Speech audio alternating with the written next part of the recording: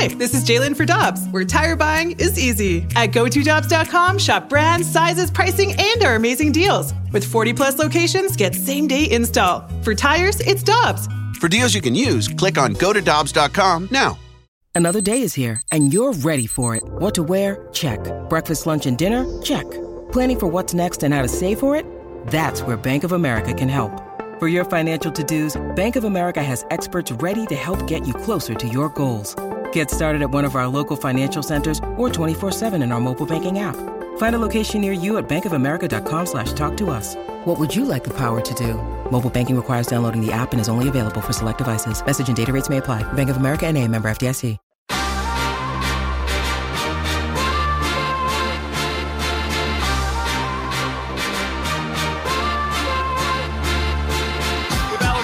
Tanner Hendrickson, I'm Brandon Kiley. We're always happy to go out to the 101 ESPN hotline to be joined by our friend, the Cardinals insider for MLB.com. He's John Denton, who joins us weekly here on BK and Ferrario. John, we appreciate the time as always, my man. How you doing today?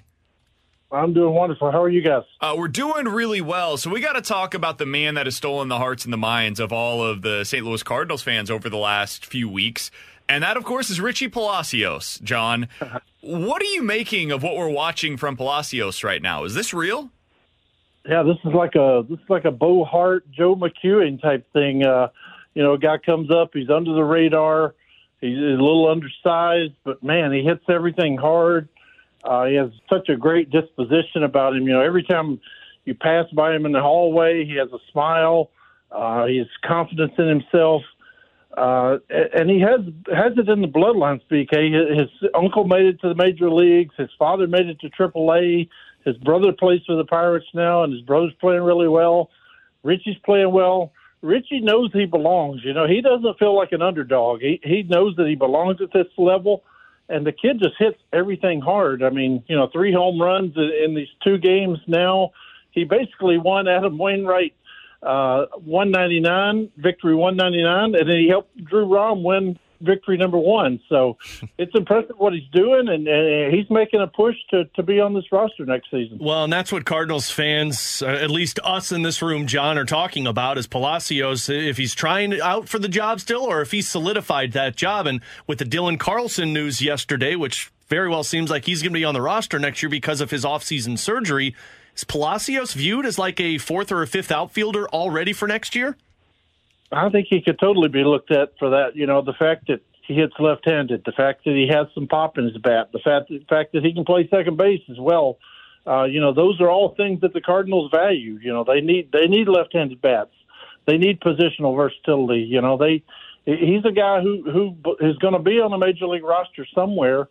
And, I give the organization credit because they went out and got him for a bag of peanuts from the Indians, from the Guardians, I'm sorry, and finding him. And, he belongs to the major leagues, and he's going to put up a fight. He's going to battle for one of those spots next year, no doubt. John Denton is our guest here on 101 ESPN. John, don't look now, but if you're looking at the Cardinals in terms of the qualified hitters, the highest OPS on the roster, it's Wilson Contreras, who for the first month of the season, there was so much surrounding him in terms of the negativity. He still can't catch, BK. Now he has the exact same OPS this year that he had last year. He is the exact player that the Cardinals signed him to be. John, what do you think the offseason outlook is at this point for Wilson Contreras here in St. Louis? Well, he's got to get better with his framing numbers. He's got to get better with his blocking numbers. He throws the ball really well. But, this is the hitter they expected to have. This is a guy that's hit 20 home runs, I think 3 other times with the Cubs. Wilson Contreras is a guy who really cares. Cardinal fans can say whatever they want about him. That guy cares every day whether this team wins or loses. He takes losses hard. It kind of snowballed on him early in the season. We all know he's trying to replace Yadier Molina. He's coming to a new franchise. He was really down early in the season. He's a guy who takes it home with him. He's a guy who almost cares too much. Some guys can just wash it off and go home and they're fine. They don't think about it again. This guy cares about baseball all day long. It bothered him early in the season that the team wasn't playing well. It bothered him that he wasn't playing well. I think he'll be a much more settled guy next year. He'll be a guy, not trying to prove everything to the world the way he was early in the season next year. And, the Cardinals now have one of the top offensive catchers in all of baseball. They've just got to get him. They've got to get him better defensively, and that's a work in progress. The guy can throw the ball. They've just got to get him a little better behind the plate. But like I said, they do have one of the best offensive catchers in all of baseball now. I think everybody understands that this pitching staff is going to look different than what it did this year, next year. John, can you say the same about the offense? Do you believe that the offense is going to look different next year? I don't know that it's going to look that different. I think they want this team back. I mean, this is a top 10 offense. I believe they want, largely, 90% of these guys will be back next season. They like this offensive core. They feel like when they have all their guys healthy, when they have all their guys clicking, this is arguably one of the best offenses in baseball. Is it the Braves offense? No. Is it the Phillies offense? No. But it's a top 10 offense that on most nights will provide enough runs to win. John, when you think then about what this offseason is going to look like for the Cardinals from a pitching perspective, as you're talking to people around this club, do you get the vibe, the belief that they are willing to do what is necessary in order to go out and spend the money to bring in those pitchers that they need? Yes and no. There's still some doubts. I think they may be more willing to spend the prospect value than the free agent numbers. It's going to cost a lot of money, and it's going to cost big time prospects if you make trades. I still wonder if it's not going to be two. It's two instead of three. I know.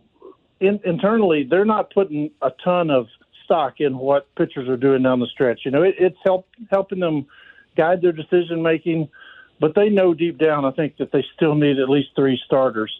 Is that going to be the three starters that you guys want? I doubt it. Maybe they sign one top guy and two below the radar guys. It's going to be a trade. There are going to be a couple of trades made.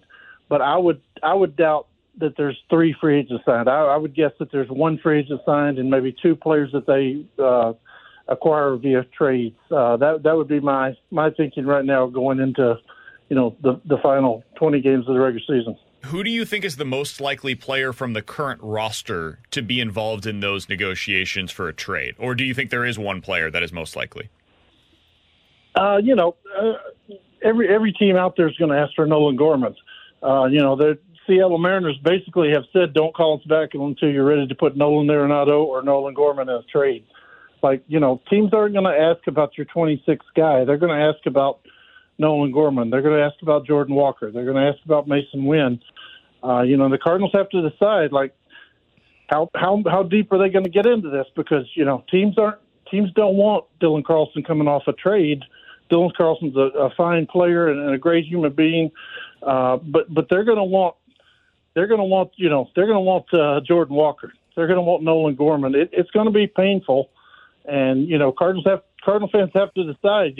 If you want pitching, it's going to cost a guy who could potentially hit 40 home runs next season. It's going to be painful, no doubt. Well, John, Mo's just got to be better with the negotiating tactics and say, look, you can't have Nolan Gorman, but we've got Palacios, who is hitting the hell out of the ball right now. Get out of here. Why not? On that pitching side of it, John, as much as, and I do believe that they're going to have to go that route, do you believe one of those pitchers that you mentioned is going to be a high-leverage bullpen arm, or is that going to be a separate category of aggressiveness for them?